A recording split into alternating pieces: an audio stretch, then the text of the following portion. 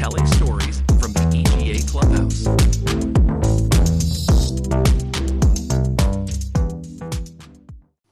Hi everyone, and welcome to the EGA's podcast, Telling Stories from the Clubhouse.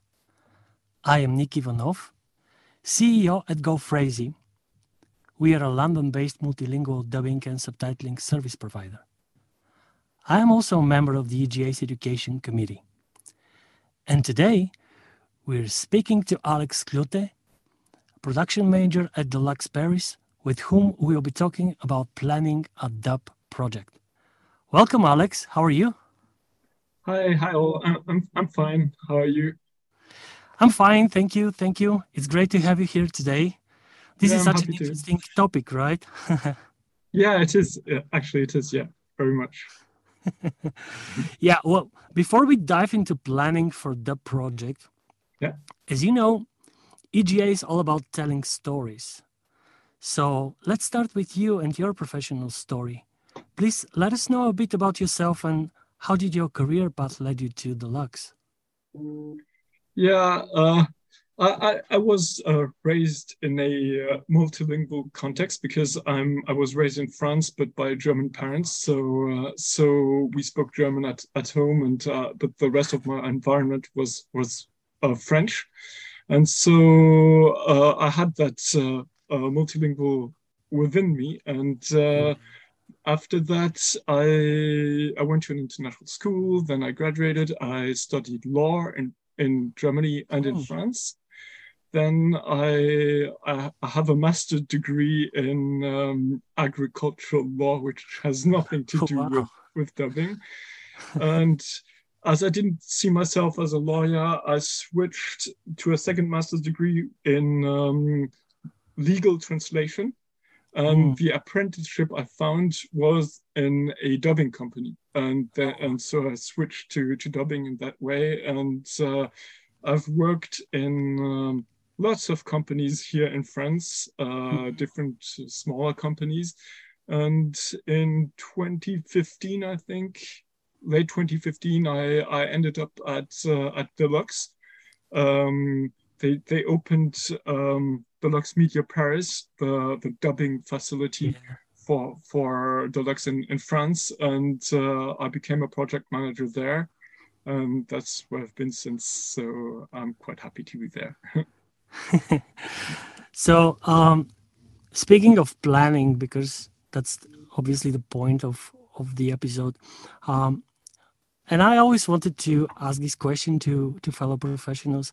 How planned do you think was your career now, looking back? Could you say that you made deliberate choices that kind of led you to the position you're in now? I don't know if I can say that. I think many things were done by luck, but as soon as I knew where I wanted to go, I deliberately chose that path. So when I was studying law, when I started law, I did not know that I would work in dubbing at that point, of course. Right. What I knew when I finished my law studies was that I didn't want to work as a lawyer. So I took a step back and looked at the qualities or the talents I had. The biggest talent that was left besides law was languages. So I switched to translation. And then when I was looking for an apprenticeship within translation, mostly legal translation, I found that there were positions in dubbing companies. And at that point, I said, okay, maybe that's what I want to do. That looks interesting. And from that point on, I deliberately chose to stay in audiovisual dubbing. I had opportunities to switch to, for instance, video games and stuff like that, and that did not interest me. So from that point on, I knew that I wanted to remain in that area. And what was very important, and to this day, is to stay a vendor, to be creating the dubs. I know many people want to switch to client side and work for I don't know, major companies or for Netflix or whatever. But I like to be involved in the creation process, to work with the studios, work with the translators directly, and for now that satisfies me. Maybe this will change at some point, but for now, that's what I want to do. Yeah, that's a really very interesting story because it shows how the diversity of your background, all comes together, to position you into the place where you are now and where you feel happy and fulfilled. That's really great. Thank you for sharing that. Yeah, And thank you. New dubbing projects, always very exciting, right? But Yeah, they often come with a lot of challenges. yeah, So with the excitement of new stories and new characters, comes also sometimes very demanding challenges. How do you approach planning a new dub project at Deluxe? What are the yeah, first steps that you take? What are the things you consider, yeah. It all always depends on the kind of project. What we do at Deluxe Paris, mostly, well, Deluxe Media Paris, because there are other branches, but we mostly do content. We don't have each project manager doesn't have such a huge workflow that he can't be Mhm. involved in the content. We always keep an eye on the content. So that's very important for us, and that's also important for me as a person to to know that I really work on the stuff on the yeah, as I said, on the content. So the first Right. thing we do, we check the content. What kind of project it is? Is it a documentary? Mhm. Is it a movie? If it's a movie, is it a comedy? Is it a comedy? Is it a cartoon? Is it a war movie? All those things will have influences on the way you build the project. Yeah. The second step after taking into account what kind of project it is to build a schedule. Usually, what you have uh, at the beginning, you have um, the date of the arrival of the assets. That's when you can start to work, and then you have a delivery deadline. And between those two dates, you're free to do Yeah. what you want to do in order to have that project done. So you build a schedule. So a schedule comprises all the milestones you need to have. For us, Mhm. it's we have an extra step in France that's called detection. Mhm. We have detection, we have translation, then we have recording, then we have uh, editing, then we have mixing, then we have QC, and then we have delivery. And Mhm. once you put people and dates in front of all those milestones, you're quite good to go. So Right. so so first you build the schedule, then you put together a team, and that's where the content comes into place too. Is important too because, for instance, if it's a comedy movie, uh, you will want to choose an art director who who will who will direct the dubbing talents, who is used to doing comedy, who understands the way a comedy works. If it's an action movie, you maybe want to try to work with someone else who's more specialized in action movies. So you build Right. your team, you choose your translators, you choose your art director according to the content, and the same goes for all the other milestones. For you want to work with a recording technician who's used to the kind of project you're working on, and so you Mhm. build your team. And once you've done that, you just watch your project grow. You have everybody involved in it. You communicate with them on a daily basis to see how they're getting along, how they're progressing. You discuss with the art director. You discuss the voice casting. So many original actors will have voices that are that are used to to act them. So Right. you will discuss the casting. You will make it grow, and you're involved in the once the mix is done.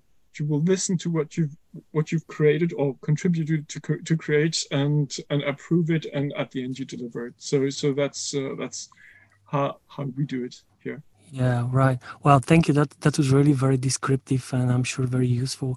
If I have to summarize it, would it be correct to say that you're building like a frame and then depending on the nature of the project, you retain a certain flexibility within the frame to react on deviations or surprises or things Yeah, that could change. exactly. What for very big projects, what we do sometimes, I call it the box in the box because we consider Deluxe is a box, and the project is a tiny box within Deluxe, and so you build that frame, and you watch the project grow inside that frame, and you watch it take its own well, build its own life, and you only intervene when there are bumps on the road to say, okay, here I'd rather do that here, blah blah blah, and communication is key with all the talents that are involved. Okay, sounds makes great sense. The project management triangle states that with quality, cost, and time, you can only have 2 out of 3 within a certain project. For example, you can have, high quality and high cost, but you cannot have long turnaround time, or you can have short time and low cost, but not high quality. Mm-hmm. What do you believe is the right approach to balance quality, cost, and time for dubbing in project management, even considering, especially in the last few years, requirements and expectations of clients in regards of quality are growing and growing and growing. At the same time, budgets are shrinking, timelines are shrinking. How do you navigate through this complexity? Yeah, the thing is, you're right. Those are like the 3 pillars of production: time, money, and quality. But the thing you have to consider is that time and money are kind of imposed onto you. Once the bid is accepted and the deadline is accepted, it's like the conditions in which you're working. The quality of your delivery will always be expected. The client will know that budget is low. The client will know that the deadline is tight, but the client won't be willing to compromise on quality. So quality is always where you compromise last. So what you have to, there again, it's your work process that really makes you able to be agile within that. For instance, if you have a war movie which has no, war movie is not a good example. Let's take another example. Take a cartoon. You have a cartoon with a low budget and a tight deadline. You know that as the pictures are drawn, it's not live action. The lip movements will be less precise. So you will be able to gain time and money on the editing because the edit will be easier than for a live action movie. So that's one example. For an action movie, it might be less wordy. The characters will talk less, so you might gain time and money on recording times because there's less words. So you have to try to analyze the project to see where you can make for the best. And so would it be correct? Yeah, would it be correct if we summarize it like the goal here is to do the best you can with what you have, to consider what you have and just try to do the best out of it. Yeah, and you have to have experience, understand how that specific project works, where you can maybe cut a bit the edges to make more time, make more money, and but the thing is always you will try to deliver the best quality you can. That's how it goes. Yeah, that's expected, and no matter what, right? Well, speaking of planning, especially for dubbing projects are very human intensive. There is a lot of human factor involved. And onboarding new talent has always been a challenge in our industry, but especially in recent years with the explosion in demand from OTT platforms and streaming services. How do you identify and retain talent for dubbing project management roles at Deluxe? when you say project manager roles, you mean the project managers, or do you mean the dubbing teams, like the translators and so on? Yeah, Or well, the should we- dubbing teams, yeah, in general, but more over, the project management roles, Yeah, because okay. the role of planning the project, I assume it's really key Yeah. for things to work out. Yeah, I understand. It's difficult right now because of the work market is very intense. The Since COVID kind of ended, I don't know if it's really finished, but it looks like it.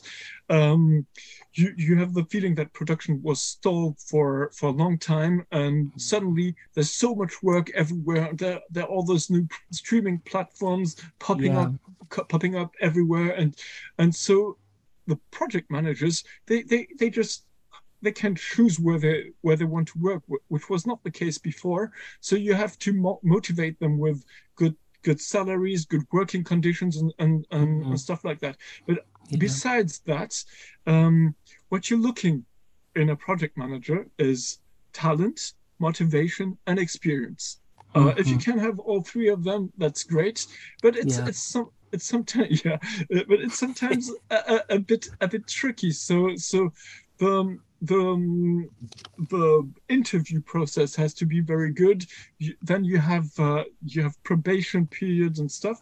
But most of the time, what happens is the industry in the end is quite small. And most of the times when you get a new candidate, you almost always know someone who knows him from before, and like myself, I must have worked in 6 or 7 or maybe 8 different companies, and I know so many people in different companies. And when I see a new project manager in an interview, I'm able to ask someone for references. That's one thing. If it's a newcomer, what we usually do, we take people that are really inexperienced. We hire them as production assistants, and well, they have less. And you kind of build them as professionals. Yeah, exactly. Over time. If they're not good, you just let them go, and if they're good, we did that a lot. There are many assistants that started as many people, project managers at Deluxe Paris, who started as assistants and who are project managers, who are very good now, who started small and kind of progress. That works well for us. Yeah. Wow, that's amazing. I had a few more questions for you because it's a really interesting conversation, but unfortunately we are running out of time. Sorry, I'm taking too much time. No, it's really very interesting. I hope there is a second part of this episode some day soon in the future, because this really, I think, of great value for our audience. So as we are approaching the end of this episode, Alex, thank you so much for being our guest. It's really been a great pleasure. And thank you. I think it was really very, very useful. And you guys stay tuned for our next episode of EGA Podcast, telling stories from the Clubhouse. Join us next time when we share more stories about elevating the art and science of global storytelling.